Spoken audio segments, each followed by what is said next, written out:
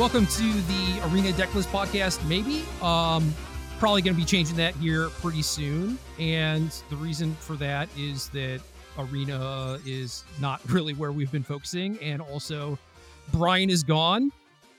Greener pastures, I hope, for him. And get to introduce my new co-host today. And I said last week that this is someone that probably a lot of people have maybe never heard of before. And if that's not true, I'll be pleasantly surprised. But my co-host is none other than Dave Shiels. Hello, Dave. How are you? I'm doing pretty well. How are you? I'm alive, and I'm excited to be here. I'm excited to have you. I'm excited to start a new chapter, and a little nervous, I guess. I would echo the nervousness, right? I'm still trying to figure out what exactly I signed myself up for and got myself into here. But yeah, I'm really excited to be here. Yeah, we'll figure that out, I guess. So I know that you listened to the previous iteration of the podcast with Brian. As I again mentioned last week, you've been playing a bunch of Magic as of late, and I don't know, like what was your perception of this? Like, what did you think that you were signing up for? What are you worried about? Well, I'll tell you, when you first reached out to me, I thought it was like a joke, because I couldn't possibly imagine or fathom why you would want me to come and join you here. I've obviously been playing Magic for a very long time and known you for a very long time. And I've never really actually created content or had any sort of public figure in the community or what have you. But it's always been something that's in the back of my mind, and I love and am interested in talking about Magic always with anybody that will possibly listen. And I love a good argument and a good battle. And yeah, so here I am, I guess. Well, hopefully not too many battles. We'll see. Would it be fun without them? Well, I see. We kind of do the same thing a lot of the time. We both play really bad blue decks. I think that's kind of our go-to. That is fair. Maybe at a slightly different pace, but very similar decks. Yeah. So you were telling me before the cast that you went back and listened to the first episode that Brian was on, which made me very curious because, like I mentioned, I'm nervous now. I don't get nervous, man. I just don't anymore. So this is kind of weird for me, and it makes me wonder if I seemed like that back then, or even just like how Brian seemed. Yeah, it's interesting. I don't actually know Brian very well. And obviously outside of listening to him on the podcast for the last, 6+ months where I've been a regular listener, I'll tell you, going back and listening to that first episode, you didn't seem nervous, and it seemed like just like a regular, normal episode. And frankly, it was a little bit intimidating how much Brian was able to just like hit the ground running. And I didn't really notice a difference between him and whatever 300 episodes later. His tone and attitude and demeanor seemed identical, which is admirable. Yeah. Part of the reason that I signed him up was because I had been on podcasts with him before, and I knew that he could do it. And you don't have the same, sort of resume or whatever, but just from having conversations with you, I know that you are eloquent and can talk about things and are one of the people that I like talking about Magic with. So that, and the fact that I just want to talk to you more. Like you are one of the people that I feel like I didn't get to work with basically ever. But in my mind, just like not enough. Like I would have liked to, I don't know, test for more events with people like you and Costa and whatnot. And that just never got to happen. But, if I get to chain you up to this podcast once a week, I mean, it's fine with me. Yeah. And I'll say that's probably the single most appealing part of all of this, is being able to talk about Magic to you on a weekly basis, which is super exciting for me. I'll say it's a little disappointing and depressing that like I lose getting to listen to my favorite podcast every week. So I'm going to have to look elsewhere for content to consume while I'm commuting and driving in my car. But yeah, I'll figure that out, I guess. Think about how lucky Brian is, though, when he's going to not be listening to the podcast. Yeah, I am very jealous. So the plan for this episode was basically to introduce you, get folks to to get to know you a little bit better, maybe talk about some of our future plans and whatnot, and got some extra stuff too if we have time for it, but we'll see. So in the getting to know you phase of things, I was doing some light Googling, Oh bouncing God. around on a bunch of different websites, just like searching your name on Goldfish and on MTG Elo Project and stuff like that, and trying to put together a little resume for you. This could be depressing or exciting. I'm not really sure where this is going to go. It says your first PT was LA in 2005. Is that accurate? I believe that is accurate. It was such a long time ago. It's hard to remember. I believe I was 17 years old and a senior in high school. Hard to imagine that you played a Pro Tour before that, but maybe. Yeah. Okay. I actually, if I remember correctly, played 3 Pro Tours during my senior year of high school. I believe 3 in a row, starting with LA. Yeah. Okay. And how many GP top 8s do you have? Do you know off the top of your head? 5 is what I want to say. Awesome, because I have 5. Great. All right. So we have, first of all, top 4 of GP Charlotte 2005 playing Gifts Rock in Extended. Might be my favorite deck of all time. Terrible. Also, I lost to your friend in that tournament. Yeah, Jono, who is probably the one to credit for that deck and existence. But yeah, that deck was phenomenal, and I don't know if I had a bad matchup in that tournament. Oh, Michael Crum, apparently. Yeah, that's if I had to make a list of tournaments that I felt like got away from me, that would be very high on that list. All right. Have you winning GP Dallas in 2011 with Cawblade? Yes, and that was I historically with Magic have been on and off. I play for long stretches and then I take breaks, and usually during my breaks, just as life comes up, I still consume a lot of Magic content, but my playing is usually in bursts. And the Grand Prix Dallas was kind of my first Grand Prix pro level event when I started playing Magic again, and kicked off kind of a next 5+ year stretch where I played a ton of Magic. So here's the fun fact that I found. Is that you went X04 in the Swiss. I did. I went undefeated in the tournament with 4 draws. No, you like that is technically true. And I know that technically correct is probably the best form of correct, right? But yeah, come on, 4 draws, man. Yeah.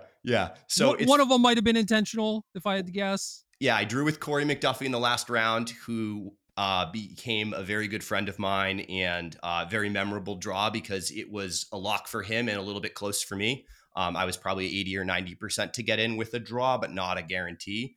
And yeah, I vividly remember that discussion and moment, and kicked off what was a great friendship for a long time. But dude, so many draws. I know. Gotta stop that. All right. Next up, second at GP Baltimore 2012 with Blue Black Control, losing to Matt Costa in the finals. Again, another tournament where Matt and I knew each other a little bit going into that event, and had tested for the previous or a few Pro Tours ago before that, and became one of my best friends after that. And I still wake up in the middle of the night thinking about that match. One that got away from me for sure. I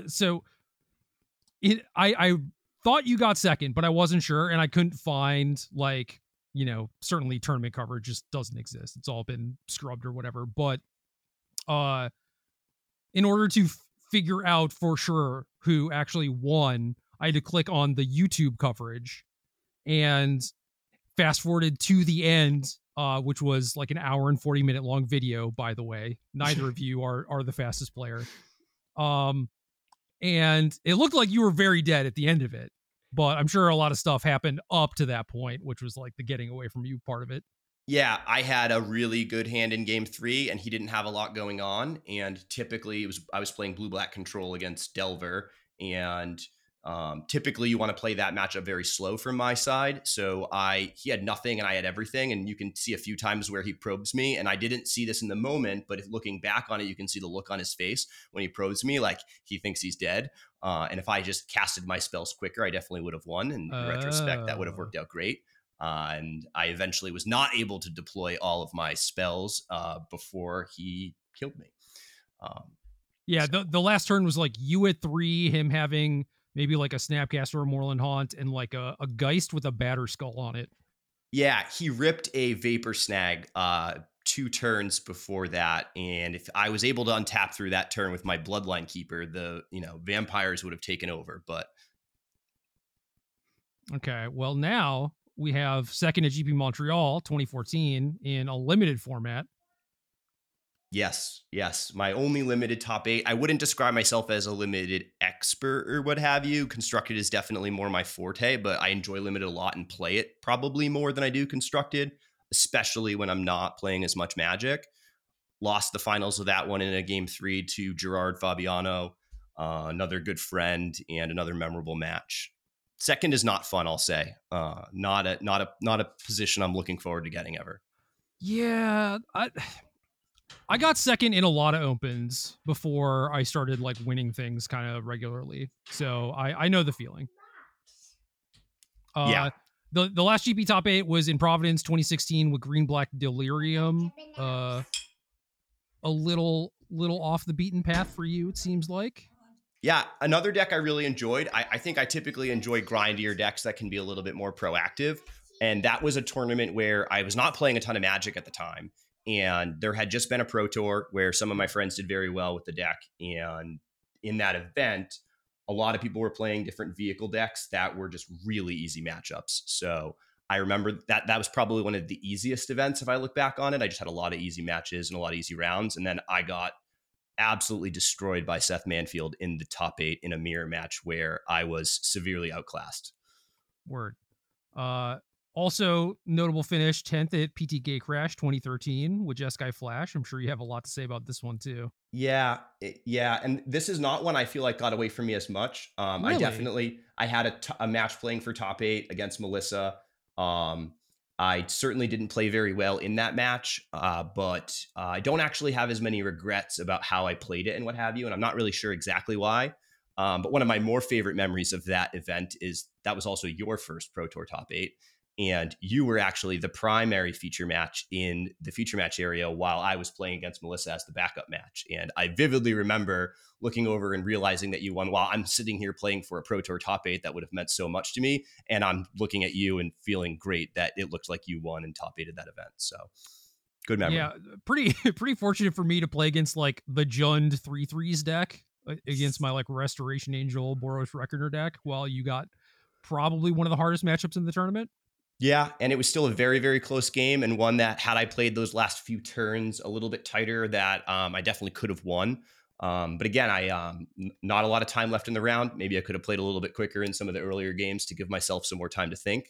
Yeah, but one of the things, it's hard. It's hard. I typically look at Magic and how I play the game as I can either play fast or I can play well, and I need to usually choose which of those two things to do.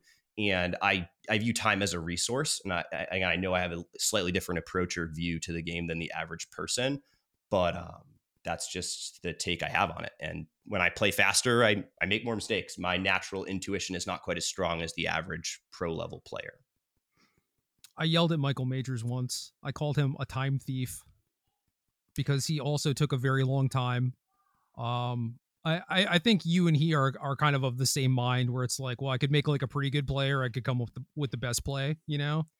And yeah.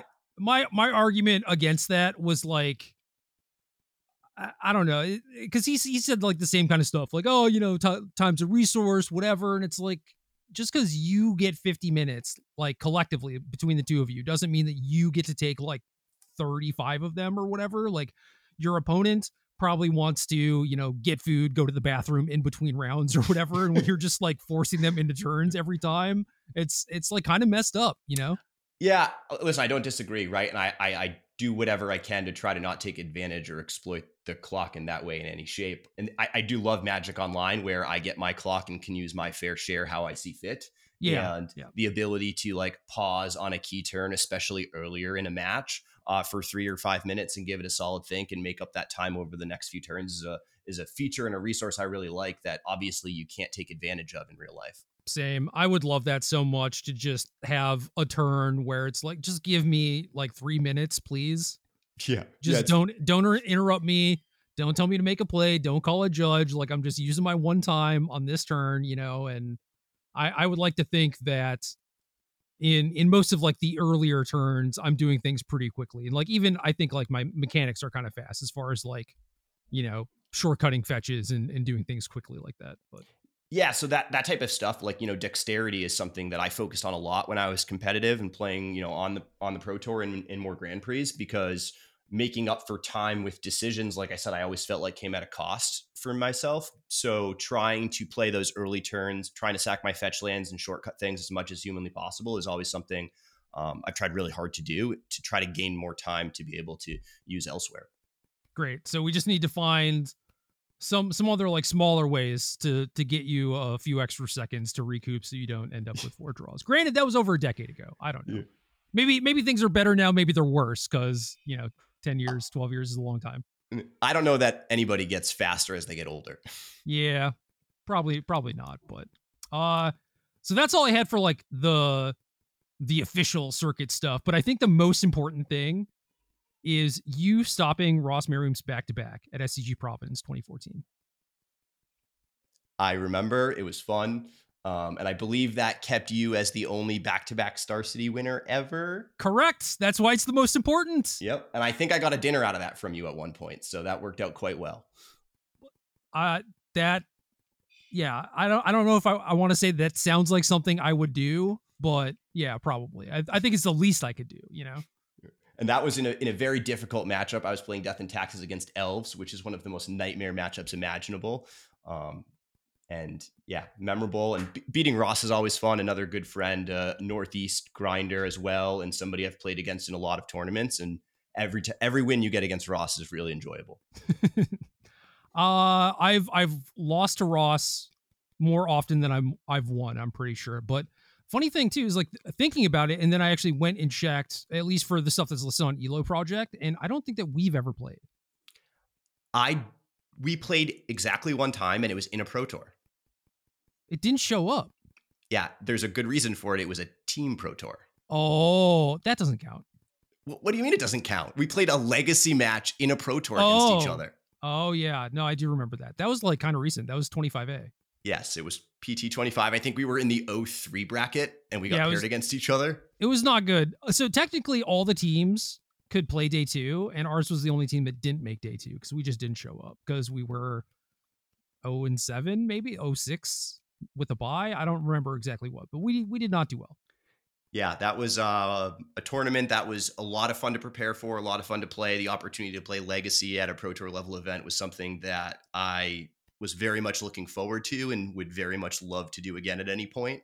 Obviously, something that's difficult to make happen, but that was I did beat you for whatever that's worth. It was a close match, and we were both playing 4-color control decks, which I think makes it a little bit more fun. There's no way in hell I was playing 4. I was probably playing Grixis. So I think we were playing Arkham's Astrolabe at that point.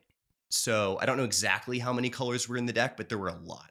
Oh, no, okay. It might have been, I don't think it was Astrolabe. I think it was Deathrite Shaman.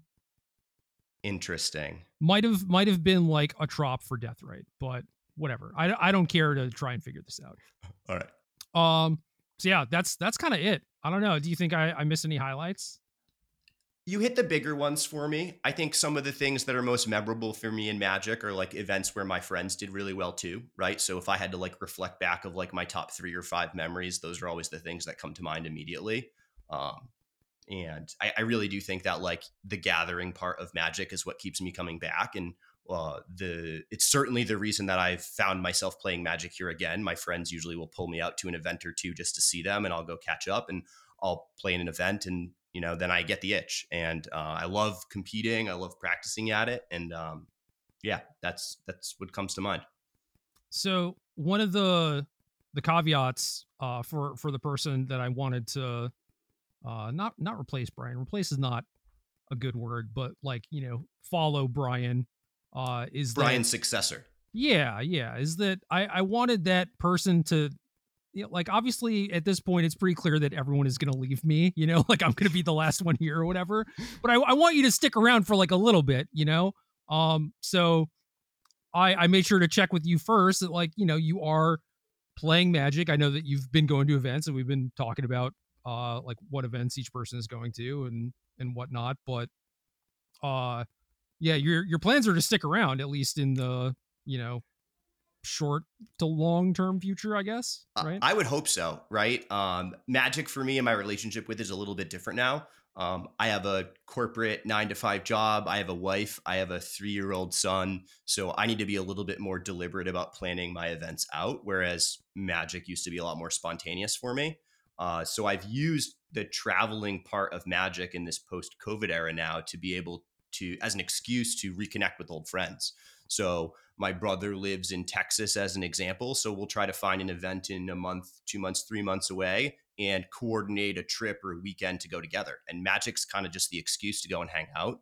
And if it's not just about the 2 days or 3 days spending time together, but it's also the weeks leading up to that event. It's a reason to talk to each other, to jump online after work each day and to prepare and practice and debate and battle, if you will, over the decisions or what my 15th sideboard card should be. Yeah, exactly. And I mean, you went to SCG down in Dallas pretty recently, and like you won the Sunday tournament. Is that right? Yeah, I went that was last fall, I believe. And my brother was playing creativity at the time, and he went EXO in the Swiss and lost in the top 8. And I did not do as well in day one. I played the same deck, but was not nearly as well practiced as he was. And he talked me into playing it at dinner the night before the tournament. So I scrambled to buy the rest of the cards. We actually had to we bought a whole bunch of packs because I was missing some cards for it, and none of the vendors had them. Like Turn to Earth or whatever. I think it was yeah, it was some common. I don't remember exactly which card it was, but we were buying packs like 3 and 5 at a time, and just told the dealer to keep coming back with more until we got them. Yeah. But yeah, then I was able to win the event on Sunday, which qualified me for the regional championships, which was great. And just a fun event, right? My brother did really well. He talked me into playing this deck, and I was able to, capitalize on that. And yeah, I've been playing a lot of creativity and a lot of modern events ever since. And I think the deck is totally busted. Yeah. And I think that people are probably going to view you as a good influence on me in that I'm already like playing more Magic. We're talking about Magic a decent amount already. You and I had a little sesh a couple days ago, which maybe we'll get into talking about a little bit later. I kind of view it as a bad influence, to be perfectly honest, but it is what it is. Yeah, I'll say the difference I think between you and I is I really love playing in the events, and it's if I don't do well on the first day, you're typically going to see or find me playing in an event the second day. I even if I'm not the most well practiced in a tournament, anytime I have a chance to fire a bullet, I love it. I love the opportunity, the scratch ticket, if you will, and obviously I would prefer to be better practiced, but I will battle any day, anytime. Okay. Yeah, I used to be like that, but I don't know, even as far as the like, oh, even if I'm not well practiced or whatever, I kind of hate showing up to a tournament feeling like I'm not prepared, I'm not ready, like I'm just going to like do badly, like what's the point sort of thing. So yeah, it's understandable. And listen, the challenging part for me that I've had to learn how to deal with more is my expectations of myself don't really change, which is not rational in any capacity. Yeah, but I mean that's the same thing with me though, which is why I just like don't want to play if I think I'm going to do badly. Yeah, and a little bit relatable. And again, I play and then I'm miserable after, frustrated with myself that I didn't play as well as I could. But we deal with it in a slightly different way. Yeah, that said, I don't think that any tournaments where it's I'm aware that it's happening a couple weeks out or whatever. Like I never feel like, oh, I'm underprepared. Like that has not been the thing keeping me from playing lately. It has just been that a lot of these events don't necessarily have a bunch of people that I'm tight with. So getting to coordinate with you and like maybe show up to the same event at some point is great. Sounds awesome to me. And I will happily play in that event. Yeah. And I very much hope and expect that there'll be more and a lot of that in the future. I will say that the amount of Magic events I've gone to and played in by myself is incredibly low over the years, almost near zero. So what typically gets me to the events is a friend asking me to go. And like I said, it's an excuse to see them and a chance to do something that I really enjoy. And if I don't do well, then we can go grab lunch or dinner after and hang out. And if I do well, then it's a win-win. Word. So kind of the weird thing for me is that like your resume is pretty good, and people, I would guess, still don't know who you are, and I want to know why that is. I'm not going to say it's intentional or by design. I've always had a lot of thoughts about magic, and I've always had a lot of outlets to share them and discuss them. Um, you know this, that you've been trying to get me to make content since I think I first met you, and it was never something that I've always been hesitant to have magic be a job or a source of income for me. I don't know why. I have some reasons or what have you, but I tried very hard to keep those parts of my life separate. Um, I not too much, but I don't have a huge social media presence. And again, that's not necessarily intentional. I consume a pretty insane amount of magic content, but I would very much describe myself as a lurker. Yeah. And like, why do you think that is? So like my thing back in the day was like reading Star City, and they used to have forums on their articles even before like the Facebook comments and stuff. And it was like if someone wrote something that I knew was wrong, I wanted to go on there and tell them, which is not a great personality trait if we're being honest. But like that was what I did. And you were just like, you would read something and like not feel the need to like share your thoughts, or your confidence level in what your opinion was not as high, or what was going on there?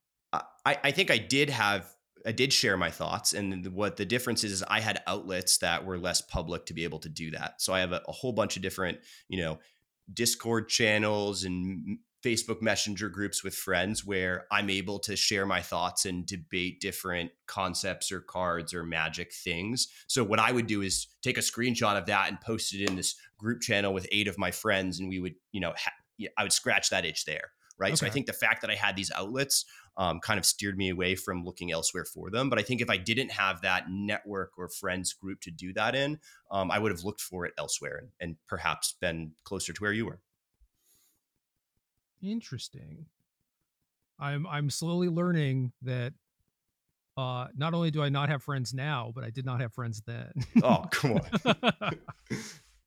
I didn't have the right people, man. No, there was like no one I felt comfortable just like, I don't know, doing that with, just like sharing a thing and kind of just like assuming or knowing that they were thinking about stuff the same way that I was.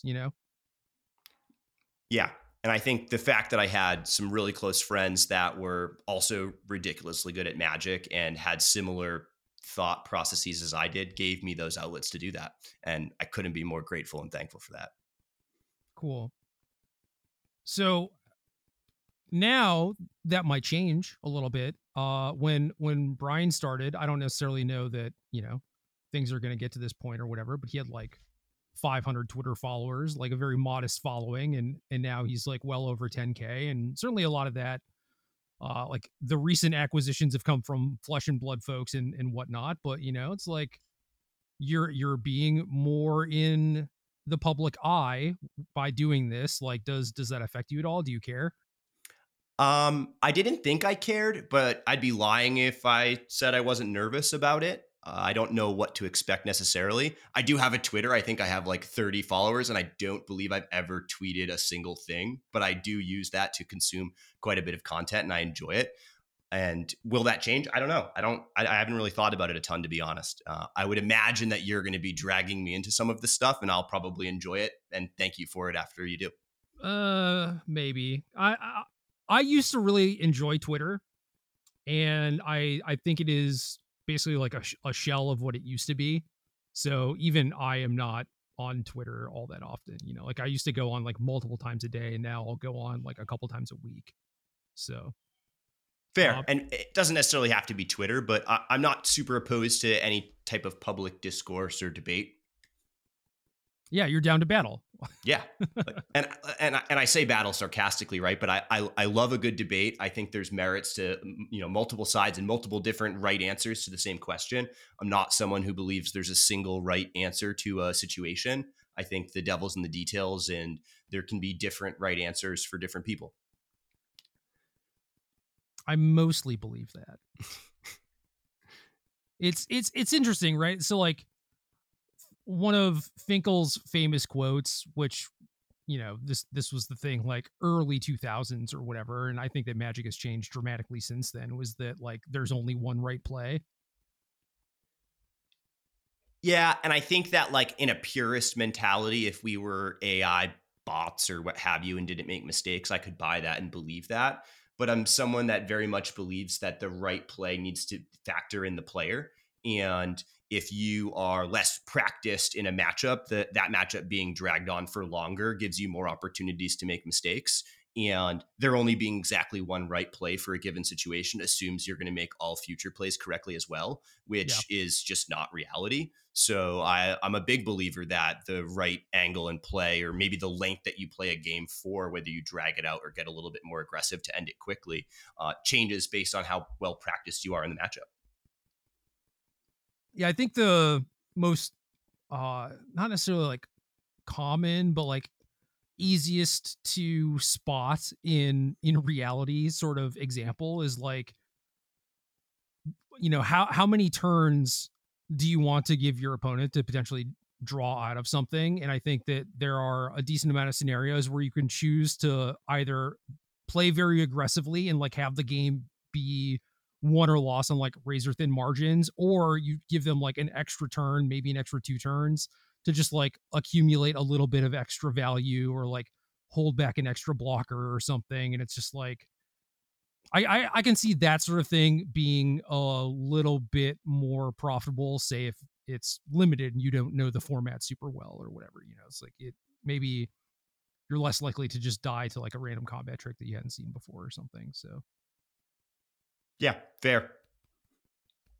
Yeah, it is definitely interesting. Like there I mostly do feel like if you want to distill everything down, that there probably is just one right play, and I agree that it does hinge on you making all further plays correct as well, and that is kind of what I strive for, even though I know it's not super realistic. But I've kind of loosened on that a little bit when there was a scenario where I played on camera where I gave my opponent an extra turn.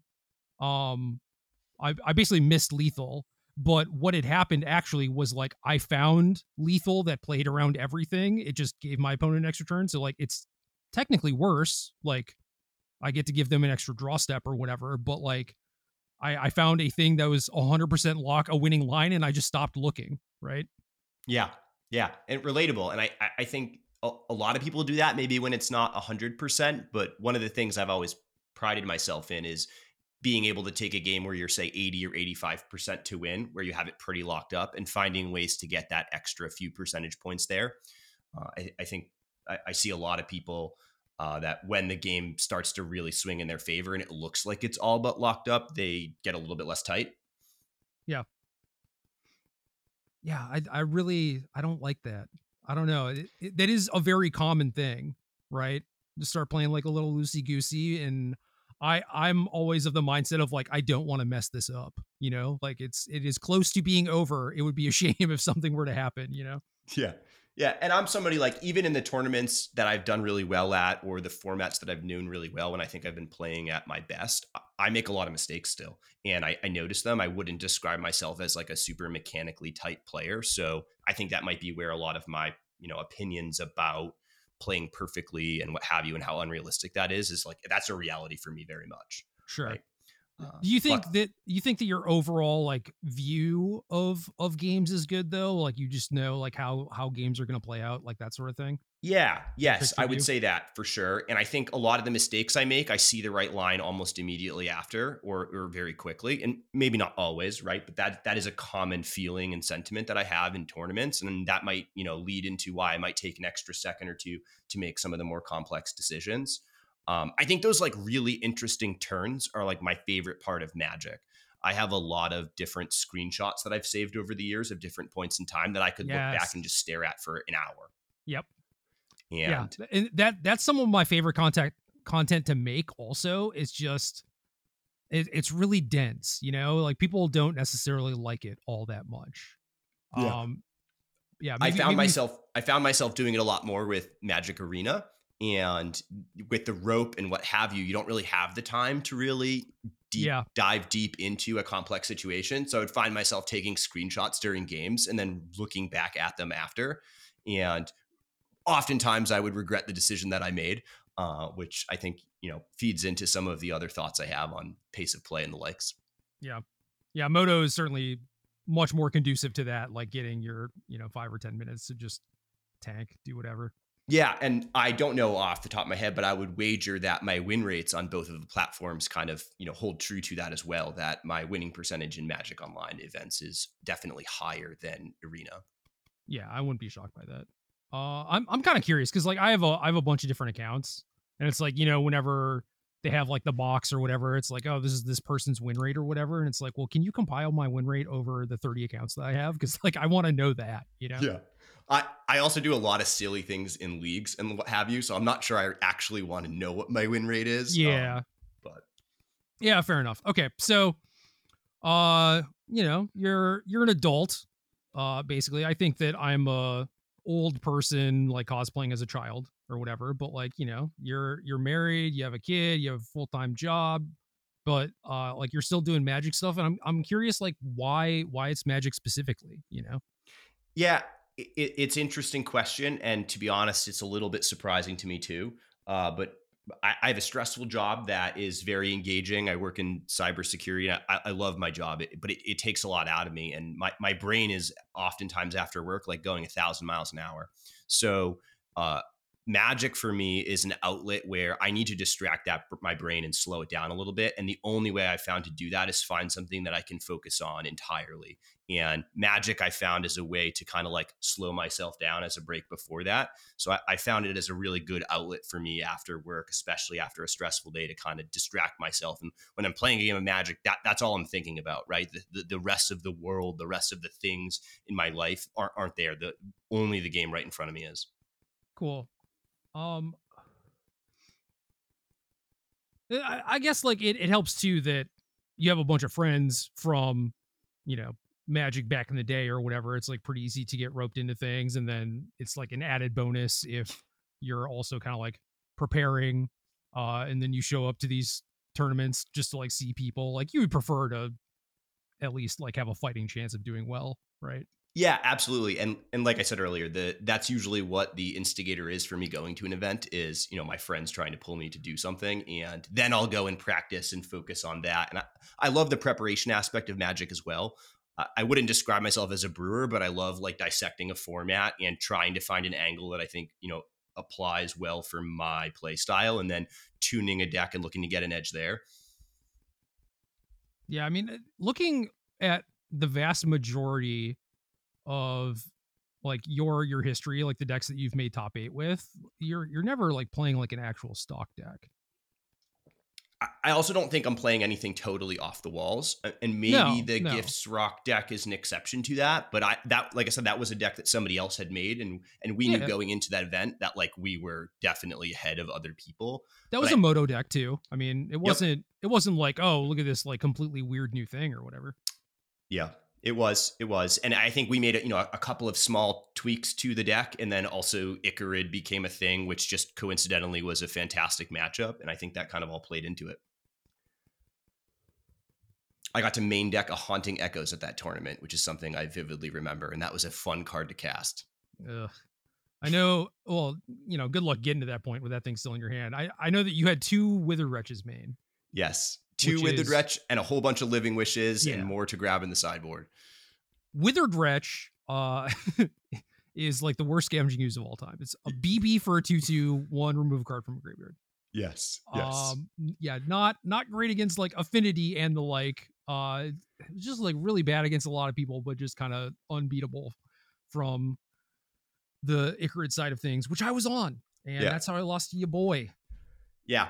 I like mercy ruling my opponents, if you will. Killing them with a spoon is a reference that we used to use a lot, and that deck did that very well. Yes. Yeah, you're being down with like an Eternal Witness and assorted other like 2 power things. Yeah, and I've removed all your win conditions from your deck, and you can't possibly win, but I'm going to sit here and attack you for 10 times in a row. Yeah, I mean, I love that too. It is good. It's good, clean Magic,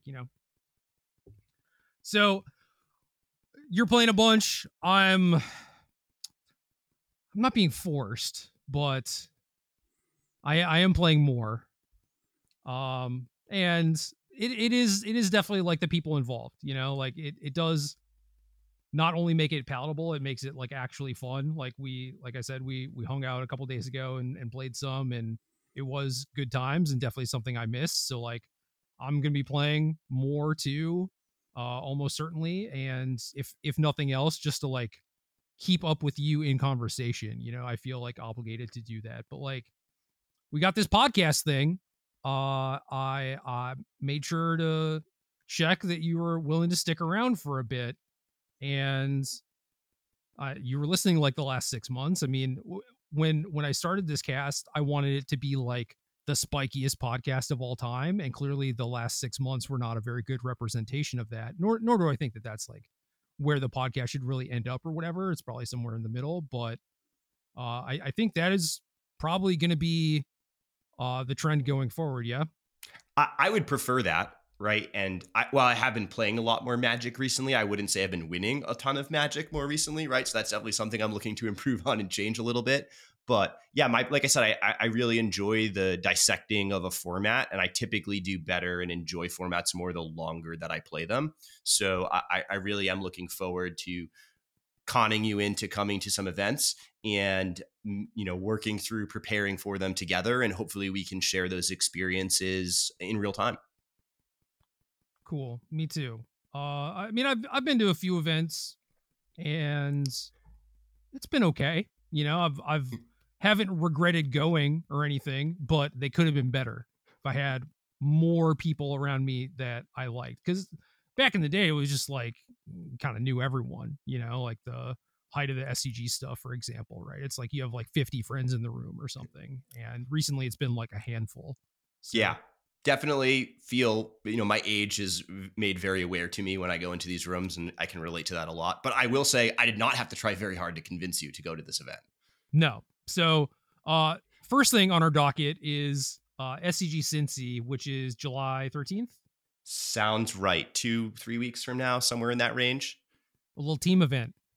Which are the best? So Pioneer Modern Legacy, probably one of the last events that will be Legacy. Did you know that? No, I did not. I mean, I've been following it a little bit. I would say I'm hopeful and optimistic that it is not true, but I very much Legacy is a format I very much enjoy and always have. And the more opportunities and chances I get to play it, the better. And that's actually Legacy is what sucked me back into Magic quite a few times. So that would be unfortunate. But it is. I mean, last rodeo, man. Sounds like you want to take the Legacy seat. Listen, I would love to take the Legacy seat. The Legacy format right now is a little bit off the rails for me, and it's getting better. It's solidifying a little bit.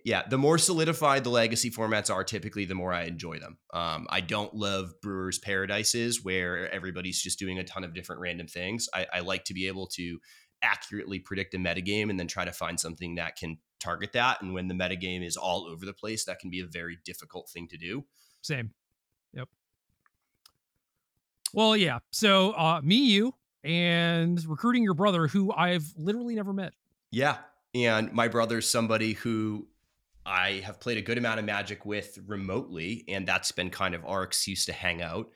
He lives in Texas, and I've traveled to a few events with him over the last year, and that really was Magic was the excuse for us to get together.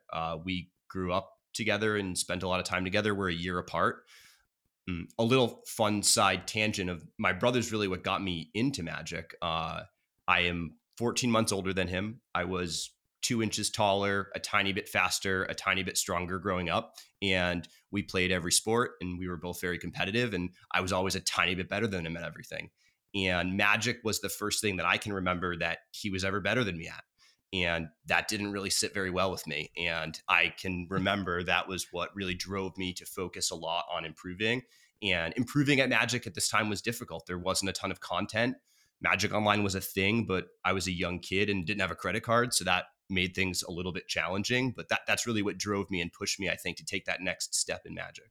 You couldn't let him have one thing?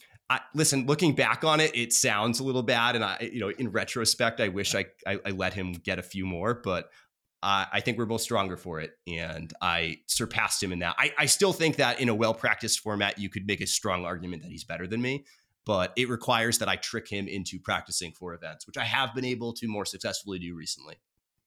So I don't know, like early 2010s or whatever, like you were obviously playing a bunch and doing pretty well. What was he doing? He was in college. He was partying. He learned what, different aspects in life. And he did end up playing a lot of Magic Online, but I think he's better at constructed than limited, but limited was like the only format that he played for like a decade. So we Okay. would be able to drag him out to a limited event here and there, but he was not really playing Magic in real life, really just a lot of Magic Online. And he won a lot. We just could hardly ever convince him to come to an event. I know way too many people like that. Yeah.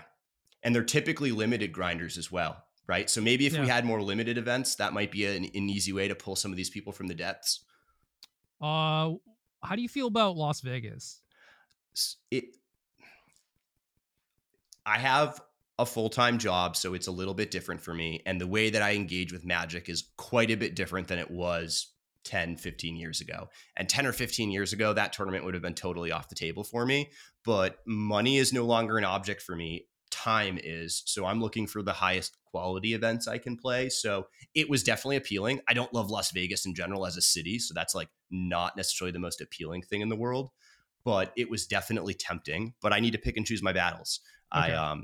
I have other obligations in my life, so I need to be relatively strategic and well planned with what weekends and events I travel to. And that one just doesn't line up well for me, unfortunately.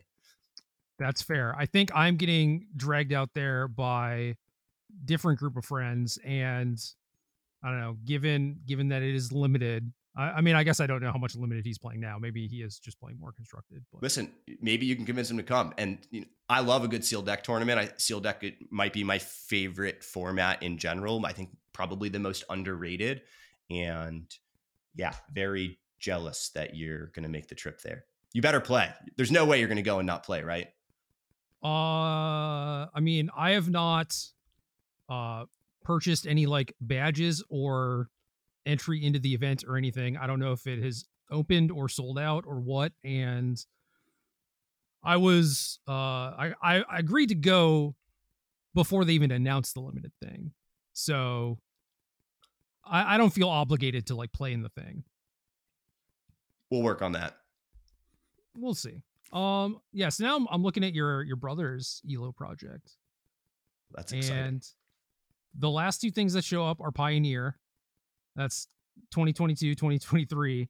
The thing before that is 2014. So that's a pretty big gap. Yeah. And it's just like limited. RTR standard. Okay. Limited. And then GP New Jersey 2004 mirrored in block. I was at that one. Yes. I believe that was a Jeff Garza win, if I remember correctly. That is correct. Yeah, that was maybe like my fifth Grand Prix, something like that.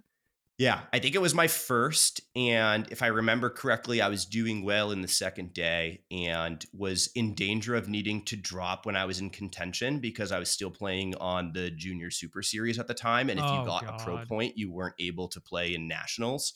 And I was qualified for that. So I was in danger of having to drop from the tournament that I was in contention in.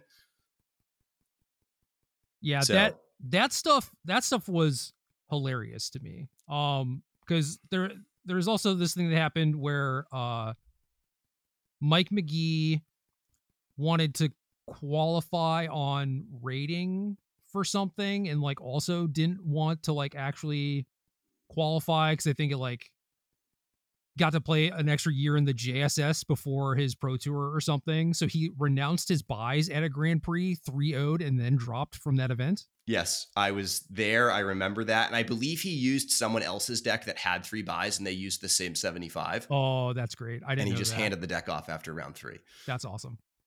I love that. Yeah, listen, the competitive format today, there's a lot of opportunities. It could be a lot better than it is, but it's definitely a lot better than it was back then. Yes. Ooh, looking at your brother's history. GP Atlantic City 2013, round 15, defeating Todd Anderson 2-0. Easy game. Yeah, I believe that was a John Stern Bant Hexproof Grand Prix win. Correct. And that was that was a surprising event where we both were able to figure out playing Magic Online that Hexproof was a little bit under the radar and was by far the best deck for that event. And we both played it. And Definitely a bullet I would love to have back because of how far ahead of the field it was at the time. Yeah, there's like 3 in top 8 or something. It was pretty Yeah, good. yeah. Just everybody was sleeping on it, which is kind of a little crazy to think about because if I remember correctly, the Magic Online results for like the 3 days leading up to the tournament, it was just absolutely dominating and people still didn't adjust. And I can't imagine that happening today. Well, it's hard to switch decks last second, especially if you're not willing to do the thing that you did in Dallas, which is like, go to a vendor and crack booster packs for like the garbage ethereal armors that you need for your hexproof deck, Yeah. some people just don't have the heart. You know what I mean? And hexproof is a fun mechanic where, it's not always easy to just add a card to your sideboard that's good against that matchup. Right. And certainly in that standard format, I don't think that there really was either. It was just like, do you have a naturally good matchup against this or don't you? Yeah. I don't remember it being the most fun format to play for whatever that's worth. Yeah, and I guess Hexproof also is like not a fun deck that you would really be hyped to audible into in a lot of instances too. So certainly not my style, but listen, if you're going to get an edge like that, I am more than willing to do it. Yeah, sign me up. You still get to cast Geist, right? It's basically Delver. It's the same thing. Yeah, same thing. Okay, so we got a little bit of time left, so I guess we can talk about us hanging out a couple days ago. Happy to. Okay, so, God, how do I even want to set this up? It's like we're talking about a bunch of stuff, just like on the regular, right? And sort of talking about the One Ring in Modern, and Brian and I didn't do like a top 10 or even like give that set a very hard look for Modern or anything. And then I'm going to Baltimore was interesting because it was the pre-release weekend, but it was also the first weekend that things were legal. And so I'm hearing like trickles of information as to like what cards people are looking for and stuff. And I have no idea what any of them do really. But then, like after that weekend and then looking at like some Magic Online results and like Twitter and all that stuff, it's just like, oh, the One Ring is just like showing up in all these decks. And like, certainly if you watch Aspiring Spike stream at all, he'll put those cards to work. And I've already seen some masterpieces from him and everything. So I don't know. We were talking about that card basically. And then Corey Baumeister won a challenge or like a super challenge, whatever the hell they're called, with Jeskai Breach that had some rings in it. And you've been playing a lot of creativity and we're just talking about like the matchup or whatever. And I was like, let's battle. And you're like, yeah. Yeah. I think, listen, I would have loved to see a top 10 video on that set, just given, I think there were a lot of sleepers. I think there's quite a few cards that at this point look like they're going to be pretty big hits that certainly wouldn't have been cards that I would have had near the top of my list. And the One Ring's one of them, one of the hardest cards to evaluate I think I've seen in a long time. And until I had seen it in play and in a game, I don't know that I would have ever realized quite how good it actually is. Probably would have been on our top 10 because like we talked about some of the cards like the early previews or whatever, and that was one of the cards that we did talk about.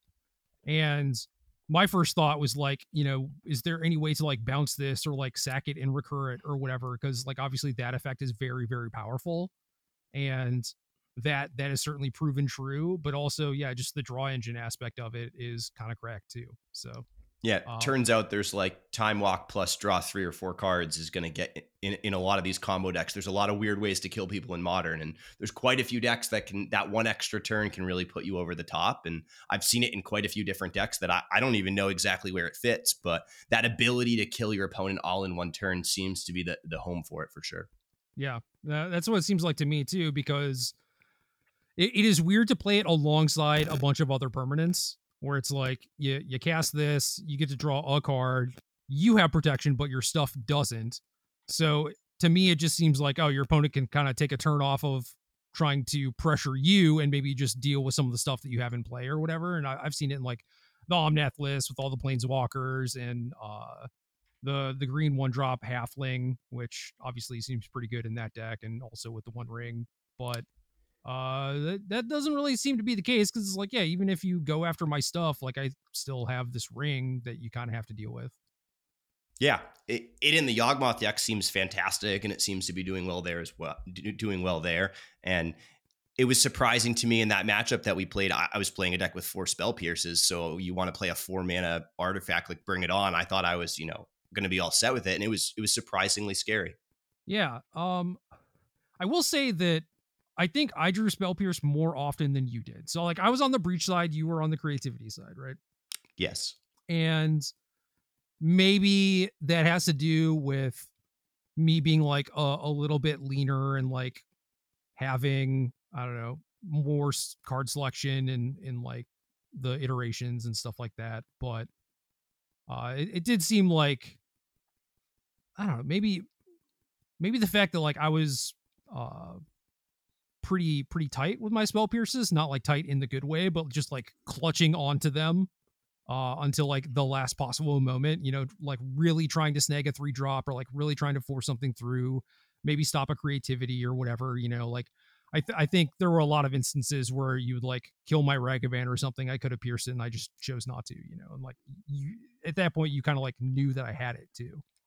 Yeah, I think your deck also has the ability to have that flexibility, and the creativity deck is so mana hungry that my experience with it is that if you have the ability to trade cards or resources and you have the mana available, you got to do it, because that mana is not going to be, you don't have a lot of other ways to utilize it. And the deck is so mana hungry and has so many things to do with its mana that if you have a good opportunity to spell pierce something, you just do it.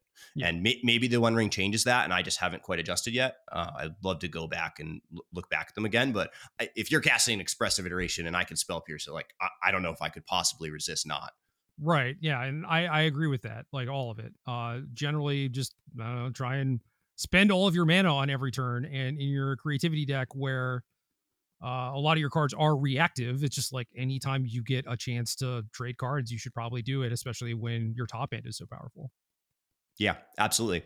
And I think one of the other interesting things to talk, like, so I've been playing a lot of creativity. I've been enjoying the deck quite a bit. I have a modern, I don't even know what they're called, super challenge thingy coming up in a few weeks. So I think the showcase. Yeah, I believe that's what it's called. I've never played in one of these before, so I don't actually know how they work, but I have a qualifier token or what have you. So I think that's going to end up pushing me more towards the modern seat for this event, which is a little bit unfortunate because I would love to shotgun the legacy seat from you. But it's hard to imagine me playing something other than creativity, just given how many games I've had with it over the last 6 to 9 months. And it just seems still to be so well positioned in the format. But yeah, I think what really drove us to get together and play some of these games is, hey, does the One Ring change that? It might. It's certainly not something I would have expected to change that 2 weeks ago, but the results that I've seen over the last few weeks might. Yeah, so there's a lot of smaller cards in the Lord of the Rings set that have, like maybe a smaller impact or whatever. And it's like those things are impactful. They do matter.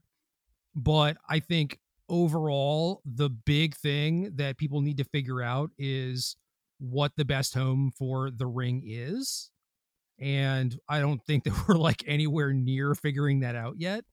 I would agree. Yeah, but like as soon as you get closer to honing in on that is the thing that is probably going to give you the biggest edge, more so than like, I don't know, playing around with like random 3 mana blue red card that is effectively the same as like every other 3 mana blue red card in the format. Yeah, a lot of small upgrades for different random decks, but those aren't going to appreciably change any matchups or put any deck, I think, over the top. Just small upgrades are always good, but they don't change anything, right? And I think the One Ring's the one exception to that of if there is a really good home for it, or whatever the best home for it ends up being, could really change the format. Yeah, if I were still writing weekly, this would be a good time for me. I'd be having a lot of fun, and even, I don't know, not being forced or whatever into writing and like coming up with content or whatever. It is difficult to turn off like that brewer's part of my brain where it's like I've already built a bunch of decks around this thing, like some stuff that other people have not been doing, or just trying to like iterate on stuff that people have done. And I don't think that I am close to finding like a home where it's like, oh yeah, like this deck is good and the ring is good in it, and those things combined maybe make this thing well positioned, versus what a lot of people are doing where they just take like an old deck and see where they can slot in 2 or 3 of them.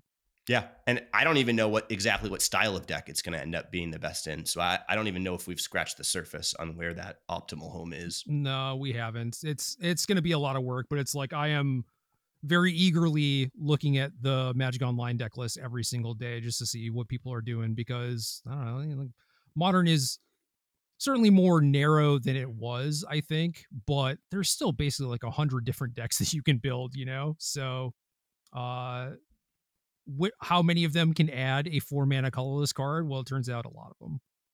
Yeah, it turns out a lot of them, and I'm very excited to see the Modern Pro Tour coming up here. I frankly, I wish it was a little bit sooner, just because I think the added pressures of needing to figure this out would be a lot more interesting, and I look forward to seeing what everybody comes up with.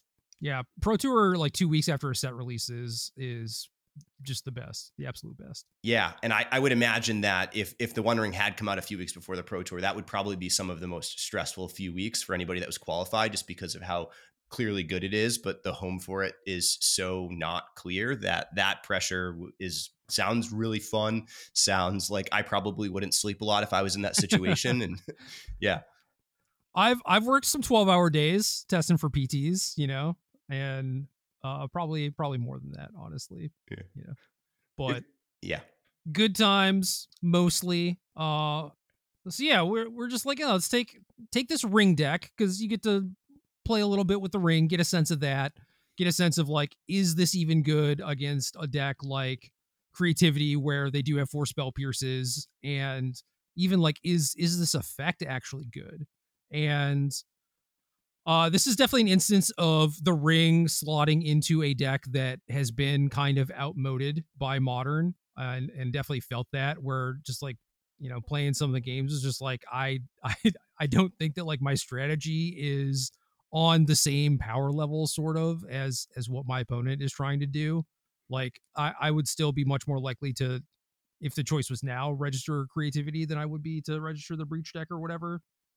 But obviously there were some good moments where it's like I still just have like an OTK, like I have a thing that can just like kill you on the spot, and that is how I ended most of the games. And there were some instances where the ring came down and actually did stuff, and there were definitely a lot of instances where it was absolutely the card that I was going to put back off my mulligan, or the card that I was just like, I'm never going to have time to cast this game, So the ring itself was kind of hit or miss, and the amount that I kept in after board also changed player draw, which it isn't maybe something that you think about until like you're actually in the seat and you're like, okay, what do I do here? Yeah, and I will say it certainly changes the dynamic for the inevitability of the games. But giving the Breach deck too many turns already is a scary thing to do, and I think the ring just adds more to that. Yeah, it turns out protection from everything is really strong. Yeah, Archon targets. Yeah. So that's a thing. So yeah, it was kind of cool, where it's like I get to put ring into play, draw 3 cards over the next 2 turns. You get to Creativity for like 2 or whatever, and it's like, all right, well, I'll just Breach and double heat your 2 things away, or maybe that just sets up for me to actually like kill you that turn or something. But yeah, and that certainly happened. Yeah, there were games where it did look good, but certainly a clunker in that matchup. But yeah, I would imagine from my side, right, the games where it wasn't good, I probably didn't see, right? Yeah, from my perspective, exactly. Every time I saw it, it was incredibly frustrating to play against, and it was it felt very strong. But I would imagine the times where it's eating away in your hand, that's not something I see. No, you're like, oh yeah, I got to win this one pretty easily, or you like ran away with it early because I had this silly 4-mana card in my hand instead of something that was like a little bit either, proactive and made you spend your mana on other things, or was a reactive card that could stop like a Goblin Shaman token or something. So yeah, or maybe like there were games where it was like the last ditch effort. It's like I cast this thing because it's all I have left. It's just been rotting in my hand the entire game, and I just end up losing anyway. Yeah, I think if I remember correctly, the majority of the games where you casted it, you did win. And I can only remember one offhand where you did play it and I was able to win still. But I was quite far ahead at that point anyway. Right. And I think that was one of those instances where it was just kind of like rotting in my hand, Yeah. But there were also a lot of games where I would have two of them. Or, I mean, I guess when you mulligan and you have something that you're pretty happy to put back, that's not the worst case scenario, but this deck also has like a lot of kind of garbagey cards like Grinding Station, the occasional Mox Amber, the random Saga artifact or whatever. So it's not like, oh man, like Breach really needed more of those cards. I guess like the second copy of Breach kind of falls under that category too. Yeah. A deck that already had a lot of embarrassing opening hands, and just another card that kind of can add to that. So yeah, so maybe 3 copies is not right, but I mean, if you are a Breach player and it is something that you're comfortable with, and you think that you get more percentage points just by like sticking with what you know than by trying something else, or it's just like, I don't want to buy another $1,000 deck or whatever, totally understandable. Like, I don't know, try out a couple rings. I think that if you play like 2 in your main deck, that's completely fine and reasonable, and I don't think you're gonna run into many situations where you feel like it's like really just ruining your overall chances of winning, the fact that this is in your hand. It's like when you start drawing like multiple copies, or like the ring alongside another pretty unplayable card, like that's when it starts to be detrimental. But overall, just like having them as an option felt great. It definitely did level up the deck a little bit. yeah, I would agree. And I think some of the decks that are maybe a little bit more consistent in their card quality, it might be a little bit more appealing right? In the Yawgmoth deck, for example, it looks fantastic, right? The Yawgmoth deck doesn't have a lot of the same problems of some of these stinker opening hands, and definitely has that ability to kill you out of nowhere on that extra turn. So yeah, there's a lot of interesting places to try it. Yeah, I kind of like it in Yogg too, because it's a little bit on the slower side and doesn't have a ton of ways to grind unless your opponent's sort of like pigeonholed into interacting with you and like lightning bolting your Strangleroot Geist and stuff. Like, yes, you can grind them that way, but like if they're able to ignore those cards, then it doesn't really matter, and you don't have a ton of 2-for-1s until you actually get Yawgmoth into play, Yeah, and a deck that can make huge advantage of the extra cards, right? Was already in danger of flooding out, so this helps out with that a lot, and has the mana acceleration to deploy it early. So I think there's a lot to be said there, a lot going for it. Yeah, and I mean, I've seen lists that have the halfling to make Yogg uncounterable, and then you get like Ring on top of it. It feels probably pretty nice. And the thing that I was talking about earlier, like maybe it matters a little bit as far as like your opponent can just like give you the time walk and focus on the stuff that you have in play. Like Yogg doesn't really care about that because all the stuff is undying anyway. So it's like, yeah, what are you gonna do? What are you gonna go after? Do your worst. Like the time walk is actually really good in a deck with all undying creatures. Yep. And then it feels like every time I turn Twitch on, there's people putting it in different shells that I'd never even seen before or thought of. So yeah, I would agree. I think we're quite a few weeks and maybe even months away from finding where the best home for it is, but I don't think it's going anywhere. No, I don't either. The mana acceleration aspect is the thing that I'm most interested in, just because like you get less value out of the time walk aspect of things, but you get so much more value out of the card draw aspect of things. And then if you are accelerating your mana, then you get to make better use of the cards that you actually draw off of it also. So yeah, and the downside of taking the damage has not appeared to be nearly as much of a downside as I initially thought, right? So not really, because like you would imagine that the third time, fourth time you untap with this thing, how have you not converted those cards into a win? You're playing Modern, or your deck doesn't have a built-in way to get rid of this thing if you need to. Yeah, and there's a surprisingly small number of decks that are really pressuring your life total in Modern like that right now. So yeah, decks are generally winning, like not by inches. They're just taking you from like 15 to 0 pretty easily. Large chunks of damage or killing you in one turn. Yep. So yeah, card is good. It is very good. It is going to show up in a lot of places. I do wish that I had an outlet to share some of these deck lists, and like, I don't know, maybe I'll just do like Patreon post or whatever. Like, there's nothing stopping you. Huh? There's nothing stopping you. No, not really. It's just like, it was so much easier when I had a deadline, It was like, oh, I have to like sit down and like actually spend, 20 hours writing this article or whatever. And without a deadline, it's just like, I just build as the ideas come, and then maybe finish the actual deck, maybe don't. And then whether or not I post it, I've just been kind of leaning towards not, because it's just like a random thing. So I Hey, don't I'm more than happy to take the legacy seat and put some pressure on you to figure it out. know. Well, okay, then you/we have to figure out legacy anyway. So Yeah, that is a project in and of itself. I think for the most part, what I'm leaning towards for legacy will probably be a thing that will be interchangeable for both of us. Like if I end up playing Death Shadow, for example, like that is mostly a deck that you could just pick up and play. I know that you've said to me that you haven't played Shadow before, but it's not that much different than Delver. It really isn't, I've historically made my money in Legacy by beating up on Delver decks. So same. Seeing Delver not be really strong is a little bit disappointing for me. No, it's great because people play it anyway. Yeah, maybe. And I still lose to it. So, yeah. Well, you're doing it wrong then. I don't know what to tell you. Yeah, well, that's the fear I have with some of these other Death Shadow decks and the likes. But yeah, how many people actually choose to pick up Delver and play in that? The fact that it's a team event, how much does that affect it? I don't know. These are really interesting questions. Yeah, it's weird because I think back in the day it was a lot easier to guess because I had more of an idea of what sort of folks were going to show up to a random SCG Open on the East Coast. There's like a lot of people who were very plugged in and paid a lot of attention to the zeitgeist and whatnots, and also just like a lot of people who made it like part of their personality to be one with the Delver or whatever, Yeah. And if you were on a team that had a Delver aficionado, they were pretty much locked for that seat. Whereas these days, I don't know if that's true anymore.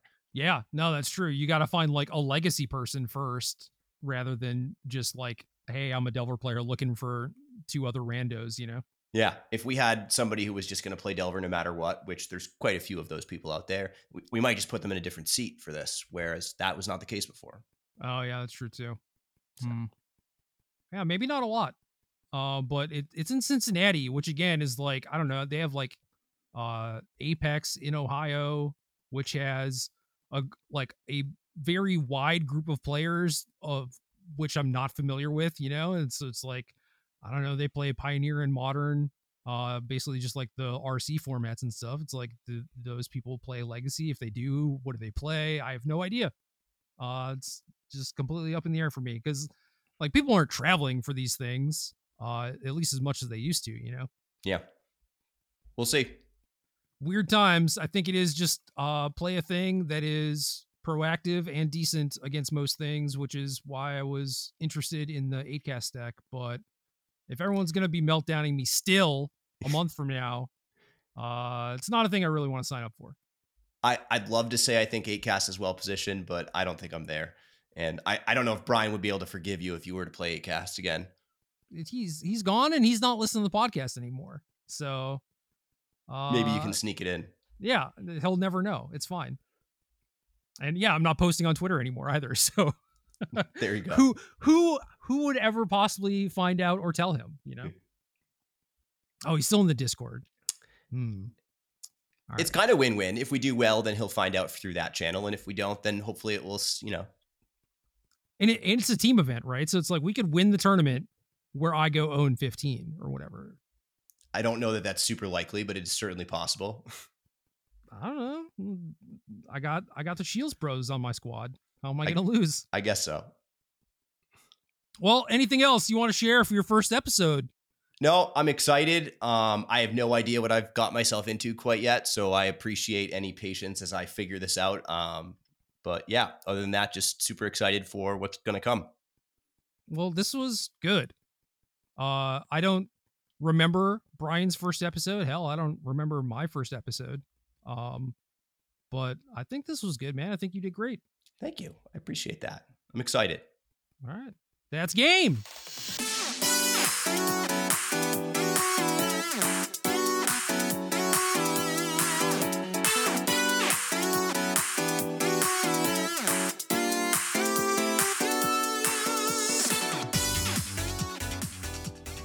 Good luck.